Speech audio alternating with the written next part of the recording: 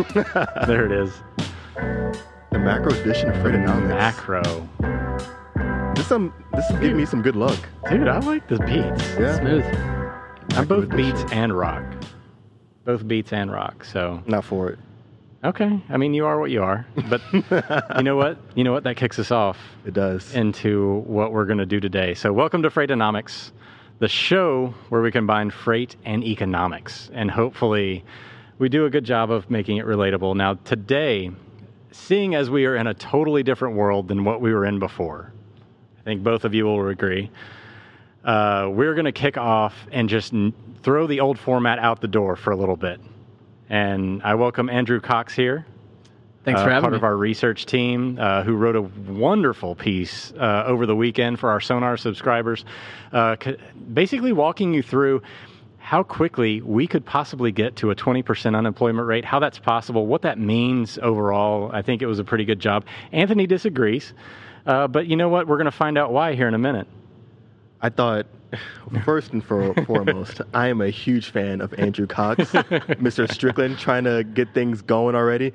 I enjoyed Andrew's piece. I thought it was very informative. Yeah. But yeah, this is a show. We can't be so agreeable all the time. That's one of the great things about FreightWaves. We all do analysis. We all attack it from different perspectives. And we're not just a bunch of yes men that just like, oh yeah, that sounds good, that sounds good. We all come with different perspectives, and our points are battle tested, and you're always going to get something that has been poked at a little bit. So And well said, Anthony. So yes, today's show is going to be a little bit different. We are going to open it up for debate. And the purpose of this is not necessarily to disagree with each other or create contention or anything like that, but Yeah, to right. explore different paths or possibilities of what we're experiencing right now. I think everybody in the country right now is a little bit on edge.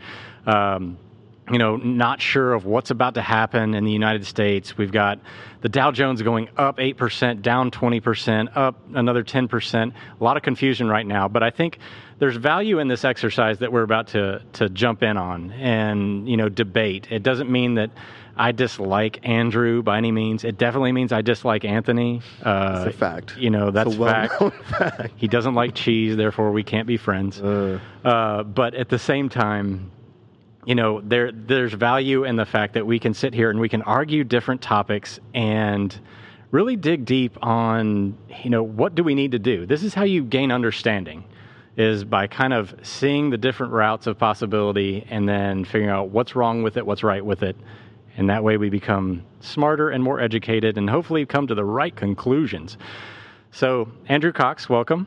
Thank you for joining the show. You are doing double duty today, good sir. He's normally a member of the Great Quarter Guys, which hopefully everybody is tuning into every Tuesday at 2 p.m. On our FreightWaves Live channel, but also available, of course, on our Freightcasts and all of that. So, Andrew, welcome. Thank you for showing up today. Thank you, Zach. I think you made a good point about the uncertainty and how much we don't know. So I want to go ahead and throw that out there and forewarn everyone that my estimates could be wildly off. I do believe that Goldman Sachs and Morgan Stanley and all these other estimates are probably wildly off because let's put it down, boil it down to what these are. These are estimates in a time of the greatest uncertainty we've ever seen, probably in modern history.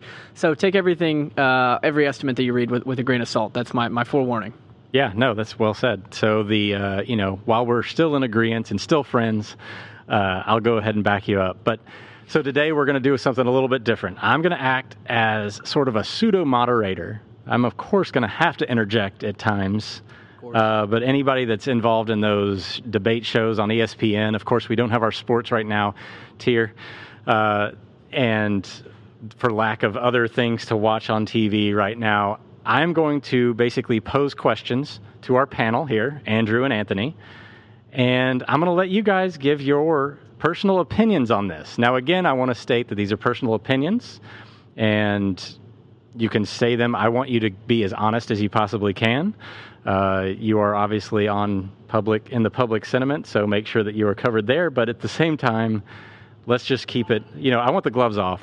I want things to get real. All right. Well, let's keep the gloves on for Anthony and the gloves off for me. I think that'd make it a little bit more of a fairer fight. But either way, he's got double the weight on me. He's also got sick abs. So those just came in from Amazon. You wouldn't win that anyway.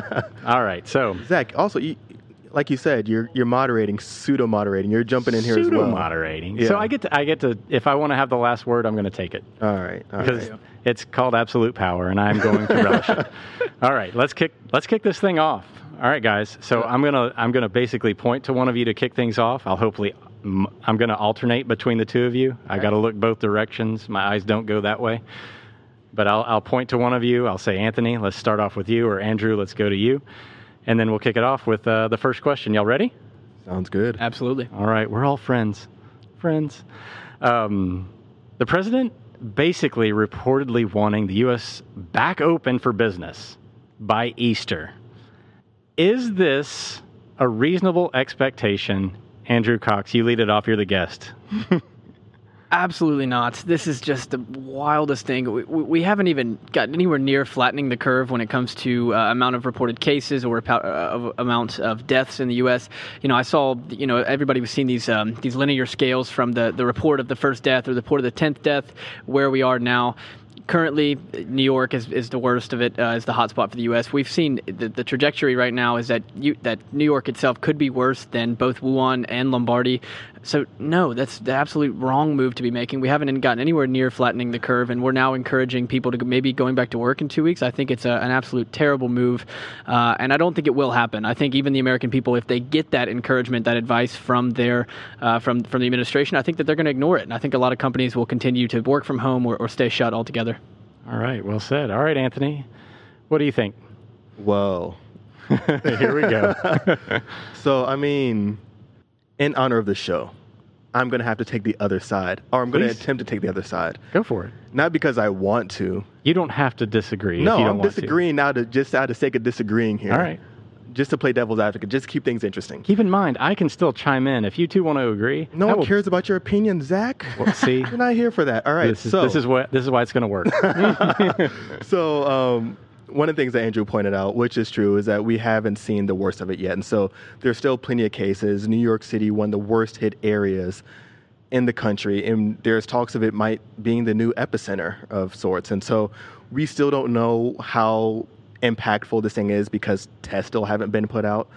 And there are many areas, even if the economy comes back online, certain people go back to work, there might not be any demand for those goods.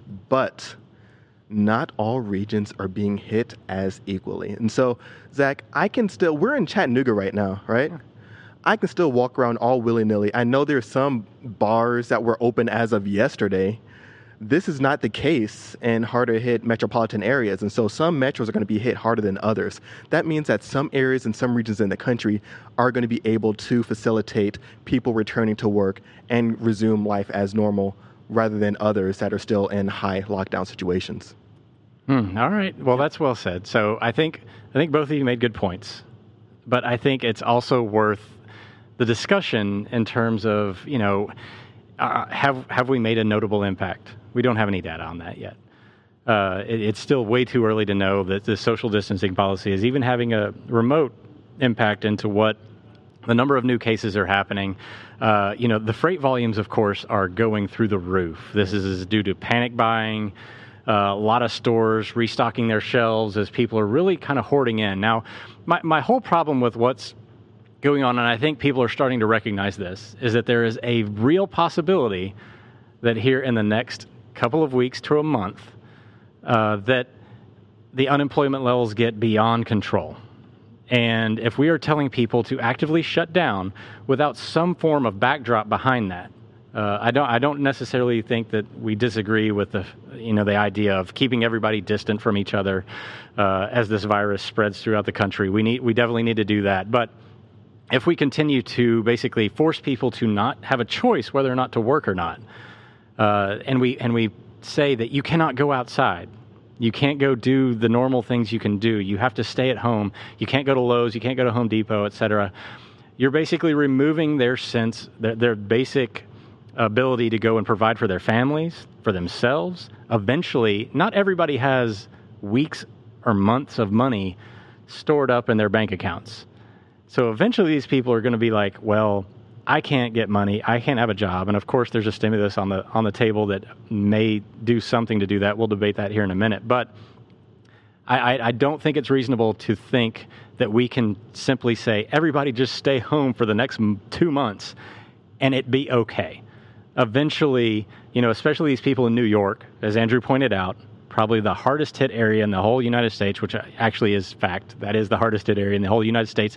This is an area that is designed for people to be able to quickly go out and retrieve the goods and services they need on demand. So they have small 300 square foot flats and small apartments that they have, available to them, but they can't simply just sustain themselves. Of course, it's very expensive to live up there, cost of living, etc. And then there's this whole slew of people that live paycheck to paycheck. I myself was one of those way back in the day when I was in my 20s. They're out of money right now. What happens when everybody's out of money? They're not going to just sit at home not trying to eat. So there is something to be said for we do definitely need to consider the fact that there needs to be more than just stay at home, correct? So what are you alluding to? That you're alluding to the fact that we might have some sort of anarchy on our hands, that people are not just going to stay at home and not provide for themselves? Do you think we may have some sort of looting situation going on? There'll definitely be looting. I mean, that's. I think it's already happening. I've read some reports that some very non-violent looting is happening on the West Coast. Yeah, that's already going to happen. So I think there is, definitely something to be said that I think we definitely need to question the fact that we cannot. The solution is not simply everybody just stay at home. That's not a long-term solution. Our country is designed for people across the country to be able to get out, go do things freely. A lot of these other countries, such as China, they already have some form of social support in place. So it's a little bit easier for them to manage their population in that scenario versus an American scenario where we're all free to go and do, and we're accustomed to being free and going and doing what we need to. So I don't have a good solution for you. I just wanted to throw that out there, that it's not simply good enough to say everybody stay at home for 2 months. So I guess I need a little bit of clarity here. We're saying that we can't keep everyone home without a fiscal stimulus, or we can't keep everyone home with or without a fiscal stimulus? There needs to be something that plugs the gap. If we're going to hit pause, we need to say, here's your money for the next month to hit pause for. Right. Otherwise, it's not fair. It's not going to work. Yeah, I completely agree. Yeah. Are we in any disagreement here that fiscal stimulus is needed? I would say only thing I would fine tune is maybe not for the month, but maybe for the week, because I wouldn't trust some individuals that I know their financial planning to logically spend that month's worth of stimulus in the most efficient way. So I think if we're rolling it out on a weekly basis, trickling it in, and so week by week, you're still getting these benefits, I think that would also be advantageous for individuals, because I know when I was, once upon a time, a college student, and we got our monthly stipends for living off campus as a student athlete.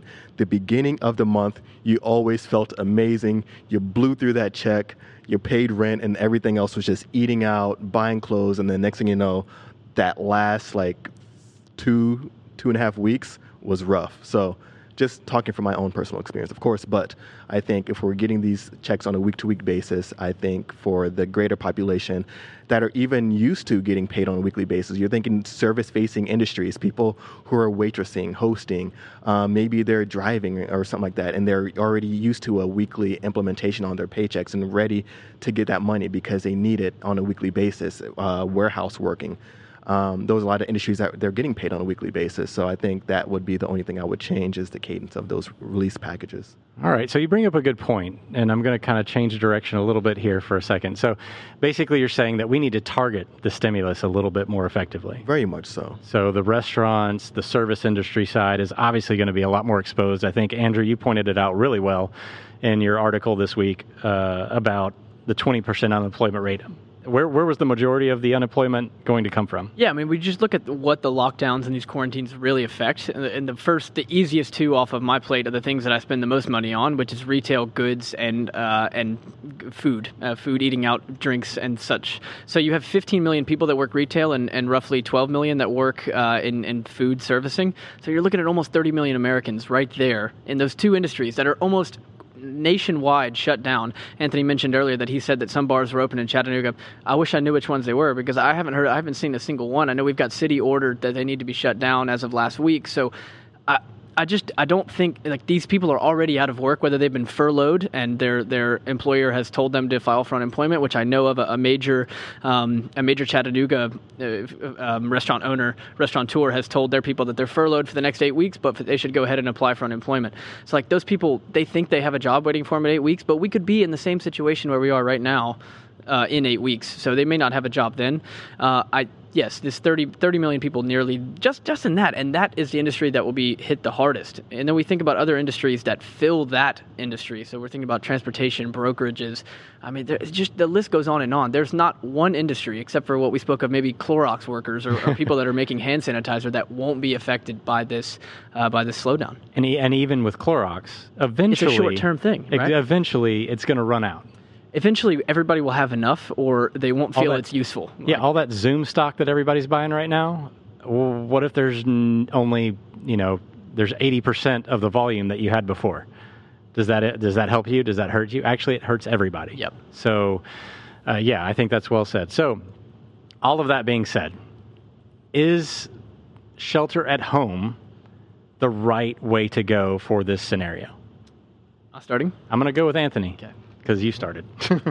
I would say shelter at home is because we have to limit exposure, right? And so we're looking at that, limiting our exposure to other people, especially limiting our exposure to those that might be elderly or have some kind of immune deficiency, or maybe infants that might be vulnerable to catching this coronavirus. And so when we're thinking about those who might be vulnerable, I think it's not necessarily for me, but for them, because, of course, I'm just as susceptible as contracting the coronavirus, but maybe my recovery is going to be a lot easier, I think, than some in the aging population or some of those that might have some health risk already. So I think sheltering at home for those that are able to do it is definitely key at this point. So basically you're saying those that are higher risk, it's the best solution for them. So anybody over 65, et cetera, immunodeficiency, that's the best solution, but not necessarily for people like 20 to 35? No, I think people 20 to 35, I think they are doing it on behalf of those individuals. And so, we could quarantine all the senior citizens and individuals that might have immunity deficiencies, but I'm not sure if that would be the alternate solution. But I do think if we're restricting our distance and exposure to those individuals that are very, not well prepared to defend or fend off this virus, that's key. Okay. Andrew?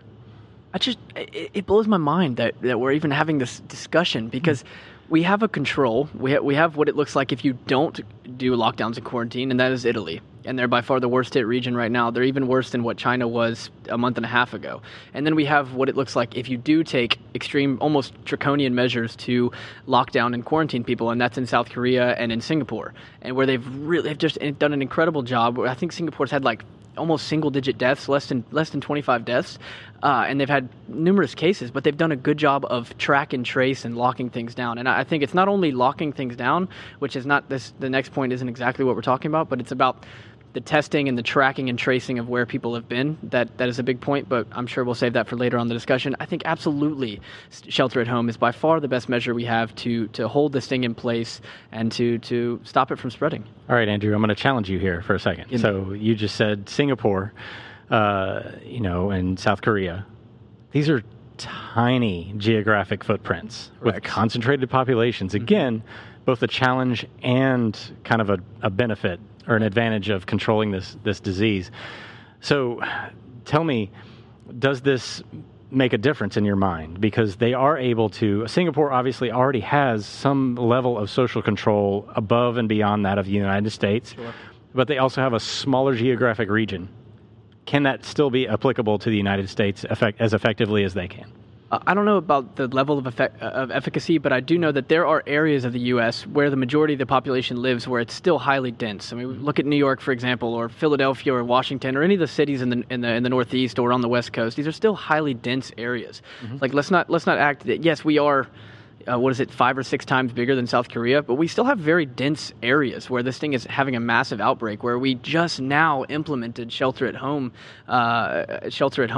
procedures. If we would have implemented these weeks ago, I would guarantee that we'd have a different outlook on where this is right now, whether you're looking at deaths or cases.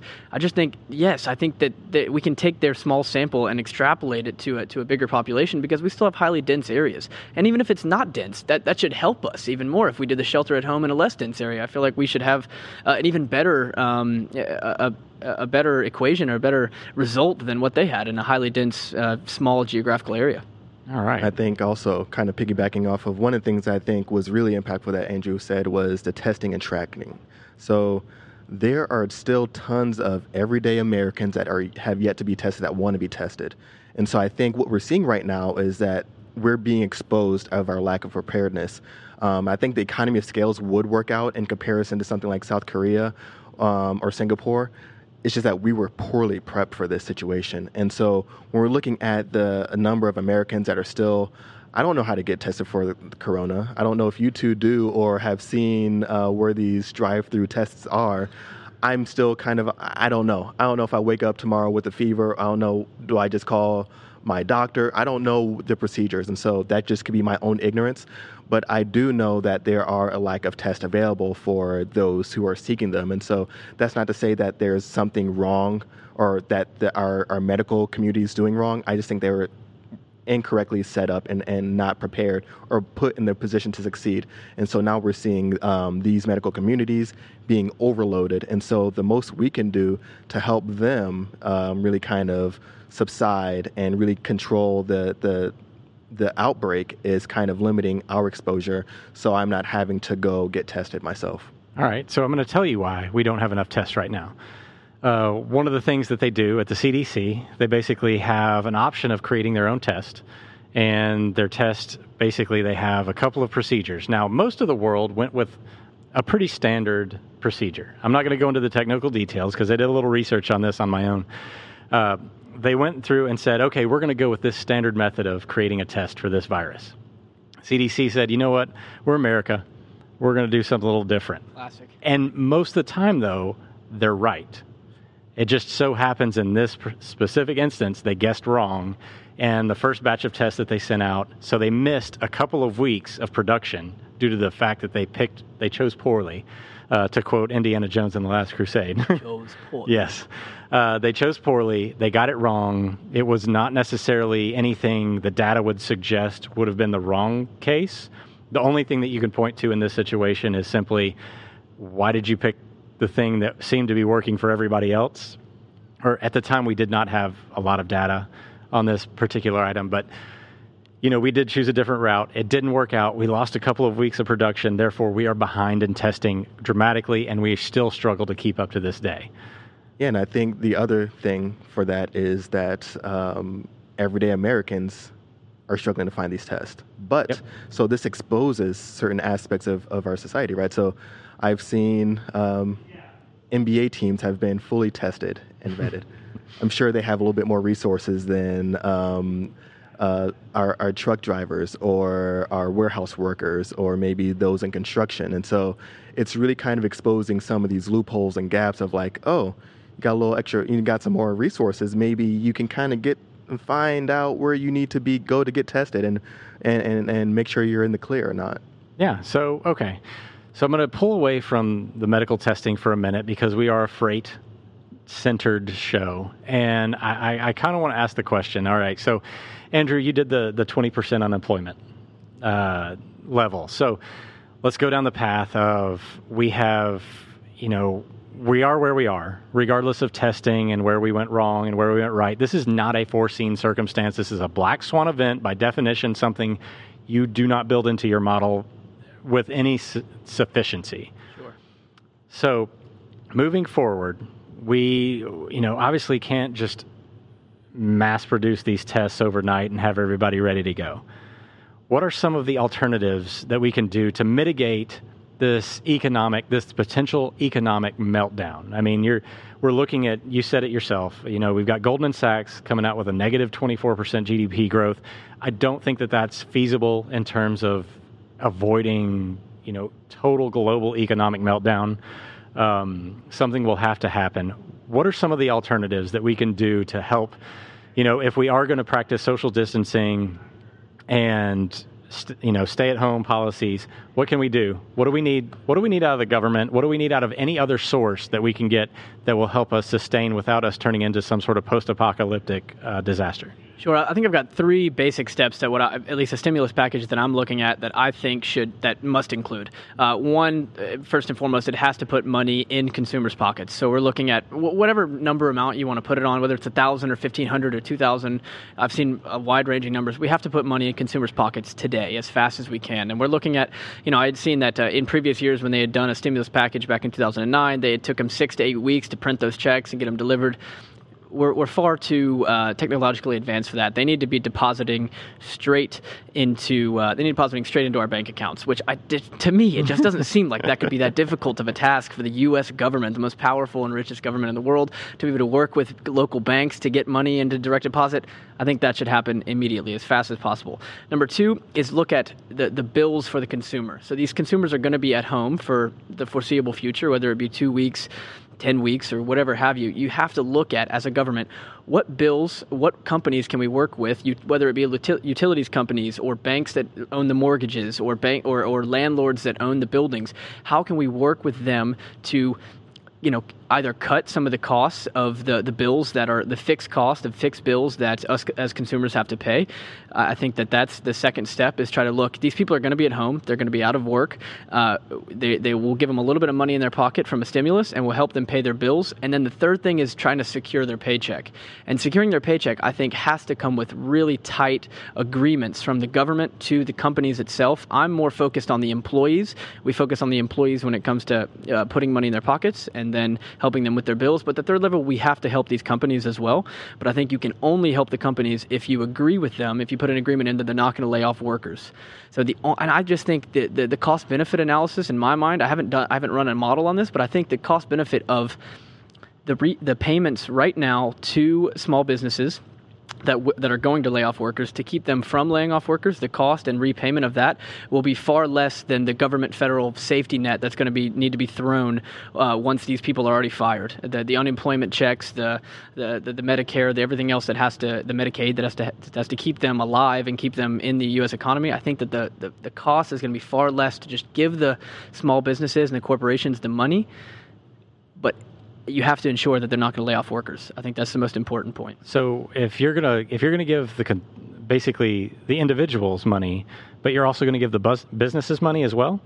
I am. And the reason is we're giving consumers money right now as an injection into the economy. In my point, this is like a staged thing.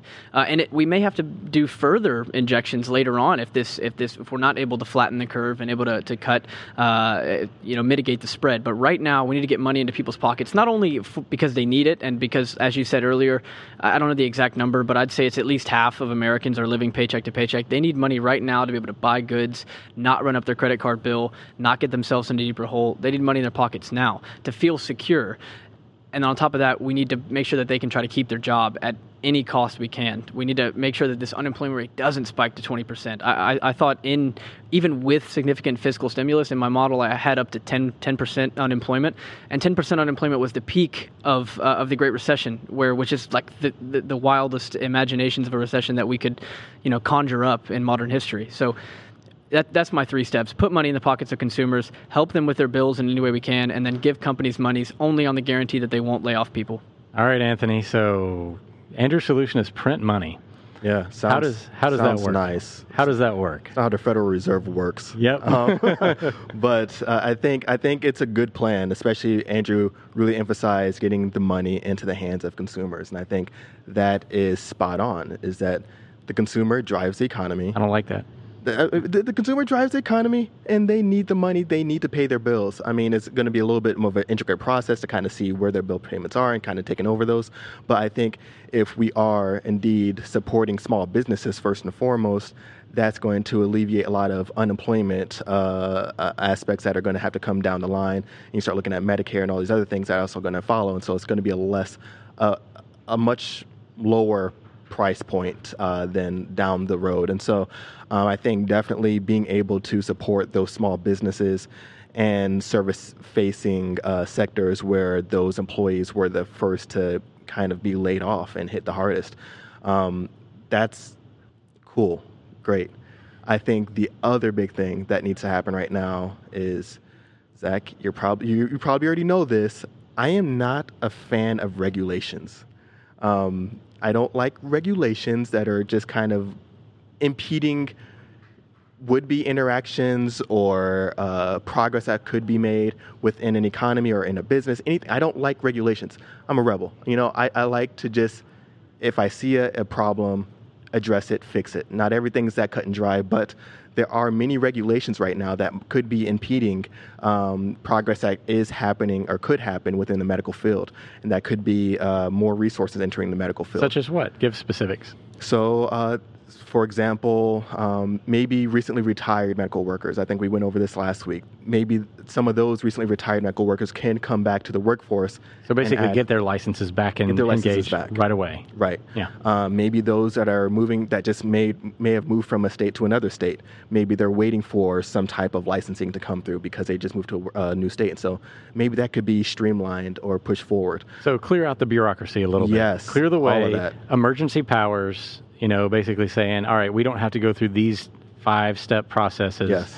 Where we can take one. Yeah, and also on the other end of the spectrum, students that are now coming into the workforce that might be able to enter the medical field, really utilize those individuals. I mean, this is like, I kind of like this because this is kind of like the Army draft. It's like, you know what, you don't have any experience in here, but you're an able-bodied and you're willing. Yeah. We're going to give you a couple of quick progression steps here to kind of jump in. Get in the game. Yeah. Getting called up to varsity. Because somebody's better than nobody at this point, correct? Yeah, and I think there's probably a vast amount of talent, especially when we're looking at the younger demographics. Andrew Cox is a great example. Was a former intern here at FreightWaves. Risen through the ranks. One of the brightest minds within the company. All right. He puts out good work. I'm going to stop you here for a second. Yeah. All right. So, yes, in theory, that sounds wonderful and beautiful and rosy, and I love it. Yeah. Except for the fact that we as a country love our lawyers so much. So what happens when young Andrew here says, I got coronavirus, and, Sally Jane over there that really hasn't only a year of nursing school basically intubated me wrong, and now I'm damaged for life. I made it, but now I'm damaged for life. What do you do about all that? Medical malpractice. Medical malpractice. I mean, so that's the other thing. Quality has to stay up. And so that's that ramp up effect that you just mentioned. Is like we get them ramped up, trained correctly, because we increase the quantity doesn't mean that the quality has to go down. So that's the big takeaway here is we're not taking sophomores and juniors right now. We're taking those that are at the very end of their studies. Okay. And so you're going to limit. Yes. You're still going to. I'm not looking at a freshman right now. I'm not. I guess we'd have to implement them in roles that are that allow the very well trained and experienced healthcare workers to actually do more of the hands-on work. I'm sure that there are experienced healthcare workers that are having to fill IV bags. I don't know that much about medical terminology, but they're having to do jobs that don't involve them actually coming hand to hand in contact with a patient. Maybe we can allow them to do that while we allow. I like that idea. I hadn't gotten there yet. Other thing I don't like, Zach. Economic inefficiencies. You know what's an economic inefficiency? What is that? Tariffs. And so we need to reduce any type of tariff-related actions that are impacting medical equipment. And so if we are by any way holding or withholding medical equipment that could be saving lives because there's some type of a tariff in place or anything like that, that needs to be addressed because we need goods in these hospitals. We need to feed the medical sector as much as possible because they are going to be, between that and food, going to be the essential areas of our economy. But Anthony, they're not already. They're still trying to get ramped back up. They can't even get over here right now. But I like what you said. I think that's accurate. I think anything that you can do to expedite the process, whether that's a 1 to 5% increase or just any type of way that you can kind of break down some barriers. This is not a normal time. Right. There's a reason that there are emergency powers granted to the presidency and legislature and stuff like that to break through some of these bureaucracies that can get things going. So that all being said, well and good. So let's just go back a little bit here. So the freight market itself is doing great right now, but we're still seeing a lot of reports of layoffs. Unemployment right now appears to be on the rise. I think we've all seen the reports that maybe as much as 2 million jobless claims going up next week.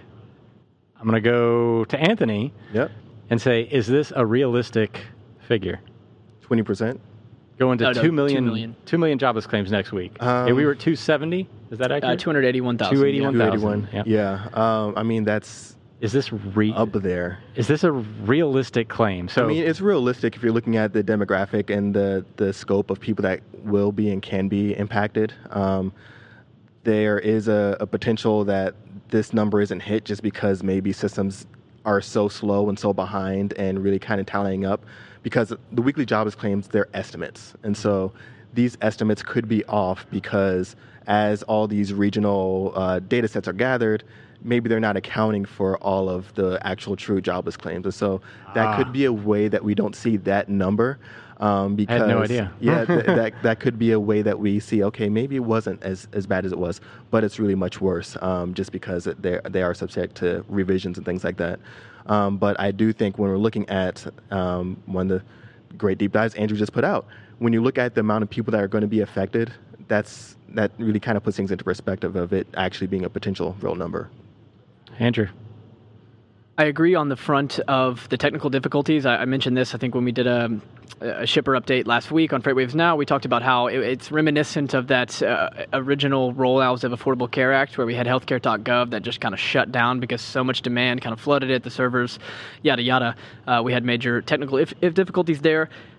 I think that's one issue that may not give us the real nominal number of how many people have been laid off. A second issue that I see is that I think people will use their expectation of a stimulus. They'll be looking at the news and say, Senator Pelosi said that we're going to get $1,500 in a couple weeks. I have no need to apply for unemployment yet.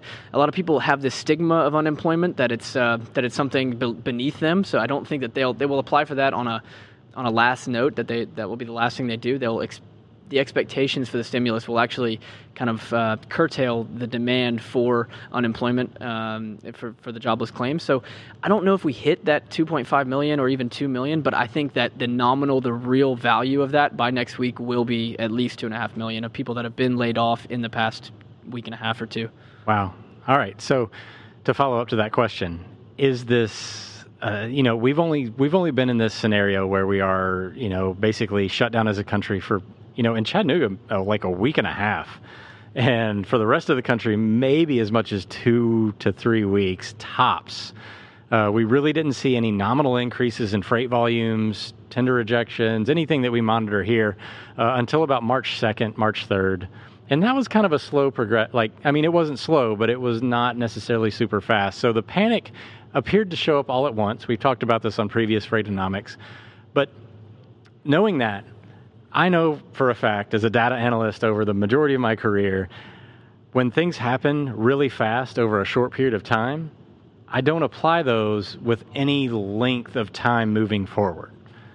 So is this layoff scenario, obviously, hopefully a lot of these people, these businesses, so you're talking to the business owners in this question, is this the right move considering the fact that as fast as this may appear, it may also quickly disappear? Andrew, go ahead. Is the right move that is the expectation for unemployment? Is that what? Or no?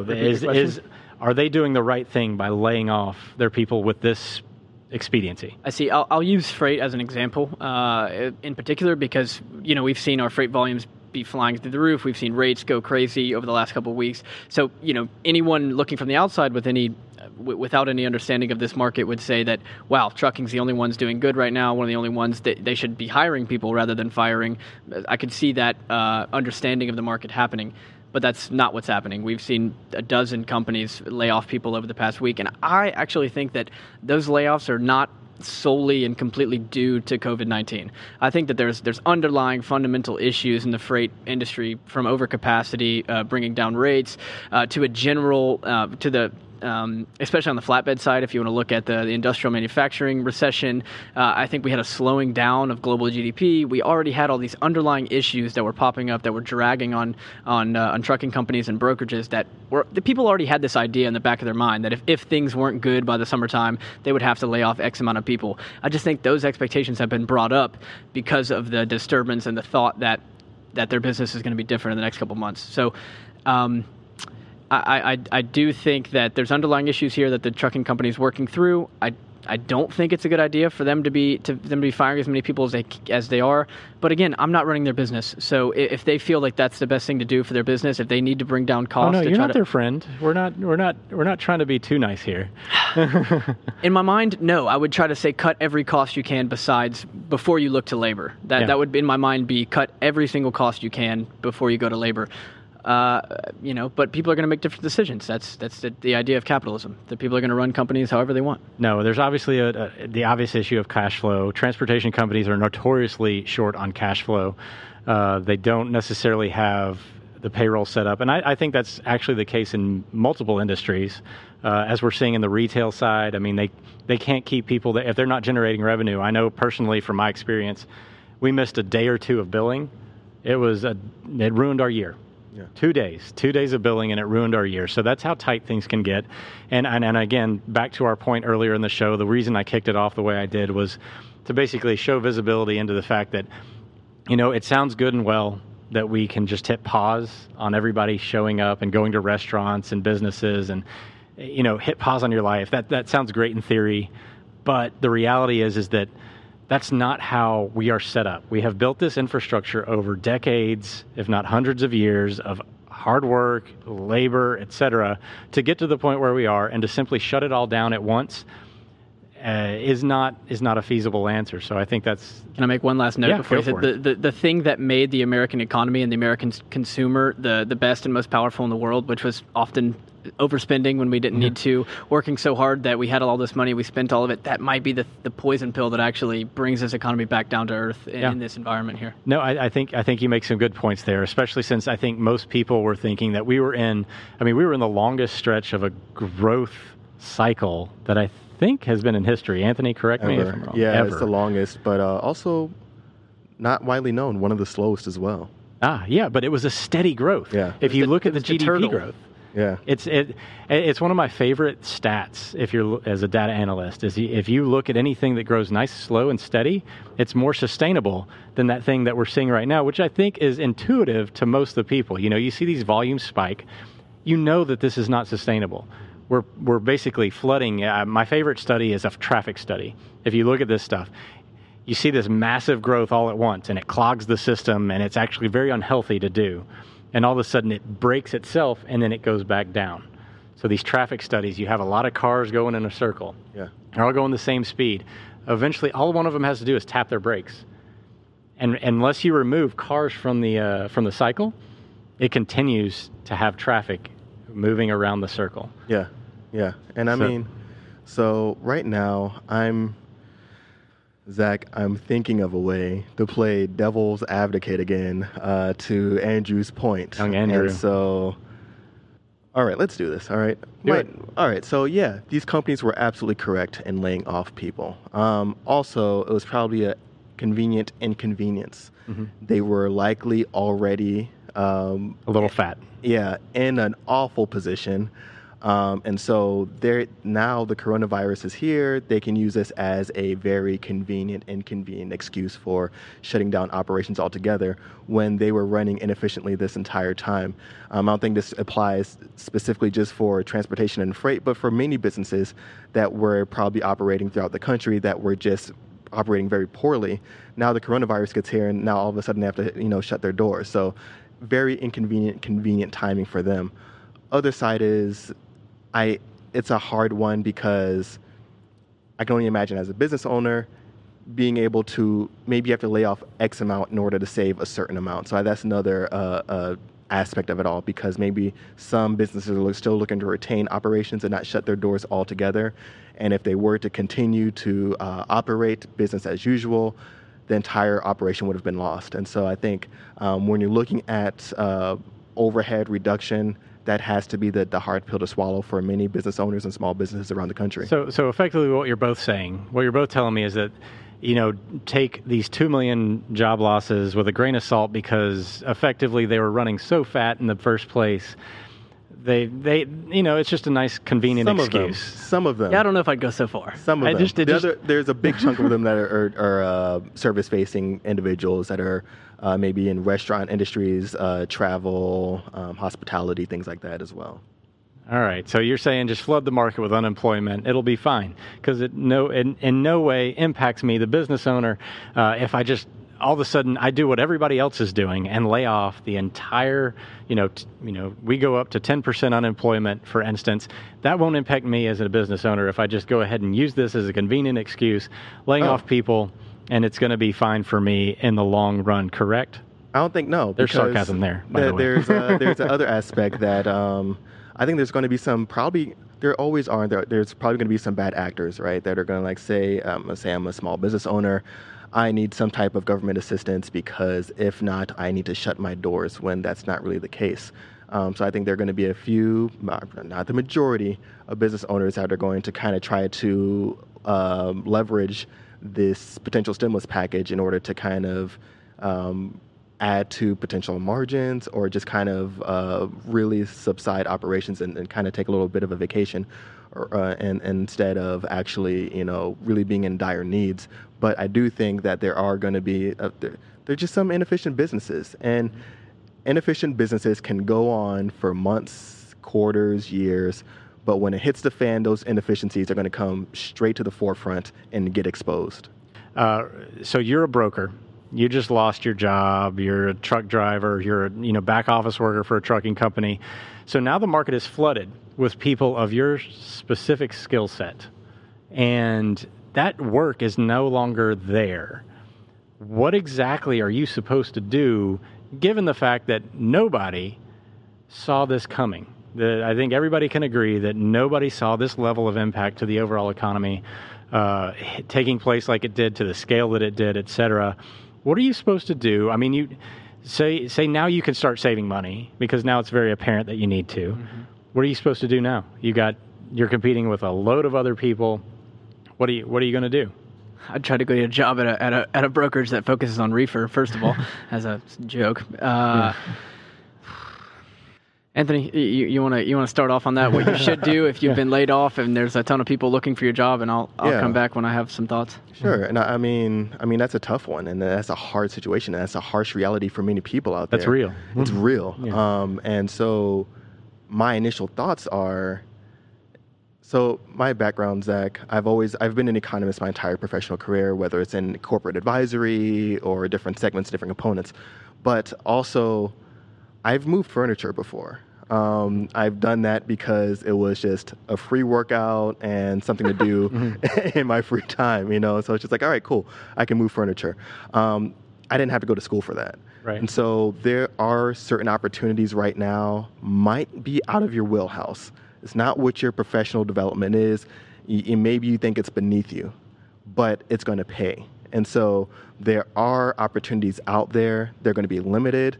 The hours are going to be limited. There's going to be a ton of people going for those opportunities as well. But have backup plans. And so if you are competing for roles that is a flooded area, back office brokerage individuals potentially, maybe you can find opportunities within somewhere. Walmart is now one of the largest hiring right now. Mm-hmm. I know stocking shelves might not seem that appealing right now, but it's a huge demand right now. There are warehouses that are really looking to ramp up activity. And so looking at what a lot of those warehouses just emptied out. A lot of them just emptied out, exactly. Yeah. And so looking at where there are opportunities, even if it's outside of your wheelhouse, your professional background is going to be key. And it doesn't have to be a permanent solution. It's I need to put food on the table, I need to pay rent, my mortgage, these bills solution, and not be waiting in the dark hoping that a stimulus package comes through. All right. You spurred a lot of thoughts. I'm glad we There you started go. with you on that one. I think there's so many, especially now with all these online availabilities, whether for learning skills as basic as Excel, as advanced as learning to code. There are so many skills online that you can learn while you're at your home quarantined that you can try to build your skill base so that when that job market finally opens back up, whether it be 2 months or a year from now, that you have better skills than you did when you entered it whenever you got your last job. I mean, and whether you go on to even look at schooling, like actual schooling, when online classes are back in full force, or when the universities are back in session next fall, is that you look at law school and med school, they have their highest admission rates when we enter a recession. I mean, I think we have more law school graduates in 2012 than we have in the last 2 decades, or not on a single year, because everybody jumped back in school when 2008, 2009 hit. I know I talked to Kevin. He went back and got his MBA back during the 2008 recession. So look for other ways to enrich yourself in work, whether it be paying or non-paying. I think that's probably the best method to keep your mind working during this. All right. Well, I'm going to go ahead and disagree with both of you. Let's go. I'm going to have to take the opposite side here. I think that the government has to step in, and not just our government, but the world government. We all have to basically agree that this has been the single most global impacting event in our time, especially as we've been living. Of course, we weren't around during World War II, which was a big thing, but wars typically do have a boosting impact to economies. So it's not necessarily the same thing unless you're on the losing end of that.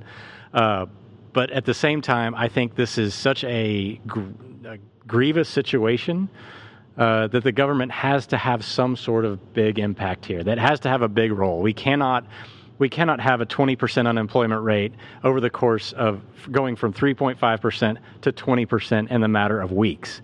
That's too fast. That's too hard to fall. The economy itself can't sustain. I can't go and get a job at Walmart because there ain't going to be nobody there to buy anything at Walmart. I can't go and load a warehouse that's empty because nothing's coming into that warehouse. This is a total out of our control. Our infrastructure is set up for what it was. We have grown. We've expanded our bandwidth. We did all the things that we needed to do to make it one of the most prosperous economies in the United States that we've seen ever, and maybe in history. And yet, we can't just fall that far that fast without some sort of assistance. I hate printing money. I hate all of that. I hate government regulations. But in this situation, I do think that there needs to be some form, regardless of partisanship. If they put $3.2 trillion into the economy, my hope, regardless of whether or not that's bookmarked for something or not, is that some of that money trickles down into the overall economy and hits our pockets, hits everyone's pockets. These companies can stop laying people off. That would be my first target, is just stop the bleeding. We're all trying to hit pause as hard as we can, but these companies have a reality to deal with in the way that they have cash flow. Just cut all of this off. And I think that has to come from some higher power.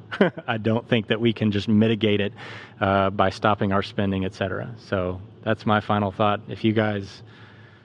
Yeah, I mean, I got one final thought. Mm-hmm. If the government or the administration happens to encourage us to go back to work in the next 2 weeks, just don't. If you can stay home, stay at home. I think that was one of the only points that we all three of us agreed upon, is that shelter in place is by far one of the best methods we have to keep people safe. It's not you I'm worried about. It's who you might infect. So please just stay home. I think we'll all be better off if that happens. Nobody working if they're sick.